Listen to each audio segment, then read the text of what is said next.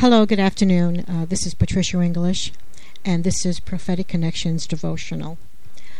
I would like to speak of something that I believe God put on my heart for the church. And if you would be kind enough to hear what is being said. The name I would put on it is God's Instructions to the Church.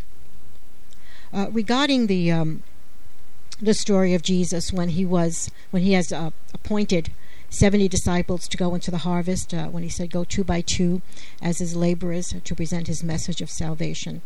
You know, God's harvest is the world, but there are not enough laborers. That is why Jesus said to pray to him, the Lord of the harvest, to send more laborers into the field. Jesus sent out these 70 as lambs among wolves. You know, lamb is like a very simple animal who hears their shepherd's voice. And a wolf is a very crafty, up to no good animal. We know that. We as God's sheep should always obey the voice of our shepherd, the Lord Jesus Christ, so that we would not get entangled with the enemy. Jesus also told them not to speak to anyone along the way. God doesn't want us to get distracted from the assignment he has given all of us. There are a lot of voices and suggestions along our way in life that could take us off course if we don't stay focused. The gospel is the message of peace to bring man back to God. Jesus said, if anyone does not receive it, we are to shake off the dust off our shoe as a sign that they have rejected Jesus. This is what he was telling his disciples at that time. It would be like throwing pearls to a bunch of swine that have no conception of the value of pearls. Jesus told them that the destruction that was prophesied about Tyre and Sodom, and it speaks of this in Ezekiel chapter 26 and chapter 28. And this was fulfilled at that time. Ezekiel spoke of it. But Capernaum's destruction will be greater than theirs. In today's day, having preachers, evangelists, teachers, pastors, prophets all over Christian television and radio during the course of the day, there will be no excuse in comparison to the days of old. Regarding our country, the United States, we are not exempt from destruction if we do not repent and come back to God. Our punishment will be greater than Tyre and Sodom. And Capernaum had more understanding than Tyre and Sodom, and the United States has even more understanding than Capernaum. We as a country are totally without excuse. You know, wickedness in itself is not damnable, because if the wicked repents, they can be saved. But the wickedness to refuse the invitation of the Holy Spirit to repent and get saved will never be forgiven. Jesus said, assuredly I say to you, all sins will be forgiven the sons of men, and whatever blasphemies they may utter. But he who blasphemes against the Holy Spirit will never receive forgiveness, but is subject to eternal damnation. Mark 3, verses 28-29. That's where he spoke of that. We must, as Christians, pray and tell as many people as possible about this good news. Let us find a way to communicate and give the message of repentance and to trust in God through his Son, Jesus Christ. It is the gospel alone that has the power to transform the heart of a man, as it's written in Romans 1, verse 16. You know, we all hear and read about how people are trying to silence the gospel and change God's laws. You know, great nations of wealth and power, they fell because they turned from God. King David said that the sacrifice that God desires is a broken spirit. David said to God, you will not reject a heart that is broken and sorry for their sins. And he spoke of this in Psalms 51:17. King David knew repentance and the mercy and goodness of God because he should have died for the sin he committed. Let's cry out for mercy and ask God not to give us what we deserve, but to forgive us. God is greater than the terrorists that want to bring destruction to this country and any other demise of any other people. But God will allow things to happen, if necessary, to bring our nation to their knees. In the Old Testament, God allowed terror to come upon his people when they turned their face from God, and also allowed their enemy to live among them. Does that sound familiar? God does not change, but we have to. God is good, and he has no pleasure in allowing disaster to happen, but because he loves us so much and he wants us to acknowledge him, he will do whatever it takes for us to turn back to him. Some of you might be saying, well, why are we in the Old Testament? Aren't we in the dispensation of grace? Well, yes, we are in the dispensation of grace, and that is why we must obey God now, while we still have time, because his arms are still open wide toward us, towards this nation.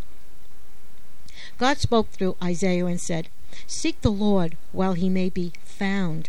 Call upon him while he is near," Isaiah 55:6. And he also said that his spirit will not always strive with man forever, for man is indeed flesh, yet his day shall be 120 years. And this is written in Genesis 6, verse 3.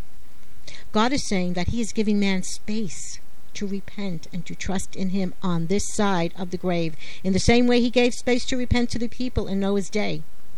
God and his word are the same, and they will never change. So it is for today also.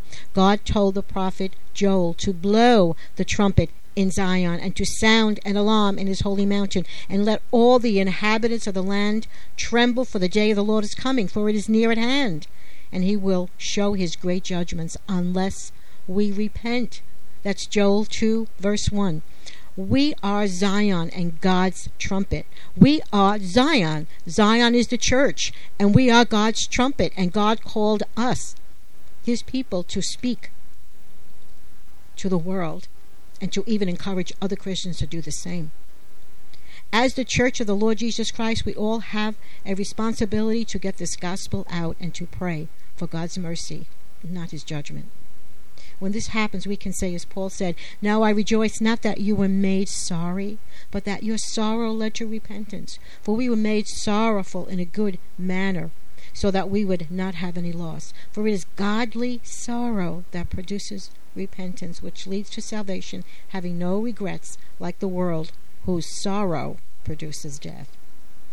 God spoke through his prophet Amos and said, "Woe to you who are at ease in Zion and trust in Mount Samaria, notable persons in the chief nation to whom the house of Israel comes." That's in Amos 6, verse 1. Let's translate this to America. Have we come so complacent that we now trust in the government, ourselves, and all the riches this country has to offer, instead of the one who is responsible for the riches of this nation? When God wants to turn a nation around, he speaks to his people, not the world. The unbelievers who are trusting in the world system have been blinded by the god of this world.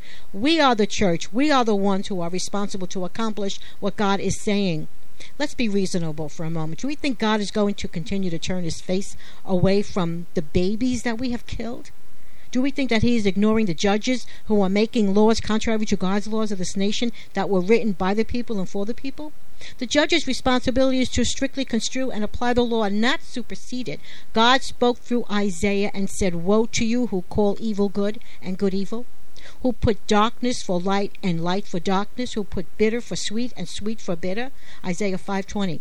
God is so good. Oh, he really is. He is so good. He is always extending his mercy to us, always giving us a chance to change our ways. His mercy is from everlasting to everlasting. His mercy is new every morning. Come, let us act on what he said in 2 Chronicles 7:14. "If my people who are called by my name will humble themselves and pray and seek my face and turn from their wicked ways, then I will hear from heaven and will forgive their sin and heal their land." Oh, that sounds awesome. There are many and many people in the valley of decisions, and we have what they need, which is the precious gospel of our Lord Jesus Christ. Oh, come on, onward soldier, onward Christian soldier. Let us march forward in this power and spread the good news that Jesus Christ died to give us. He is so merciful. If there is anyone listening to this and you have never committed your life to Jesus Christ, oh, this is your opportunity. This is the most important decision you will ever make in your entire life, because this decision will determine your eternal life, where you will live. From the time we are conceived, we became an eternal being. this life is not the end. There is another life after this. And it's only heaven or hell. You can say this prayer. Oh God, I believe I am a sinner. I believe I cannot change myself. I need a Savior. I ask you, Jesus, to come into my heart. Reveal yourself to me by your Holy Spirit. I want to be saved. I want to have the assurance of heaven. But before that, I want to live godly right here on this earth and spread your good news, that I can pass the baton to someone else. Oh, Father, forgive me for my sin. I ask you in Jesus' name. Amen. God bless you all.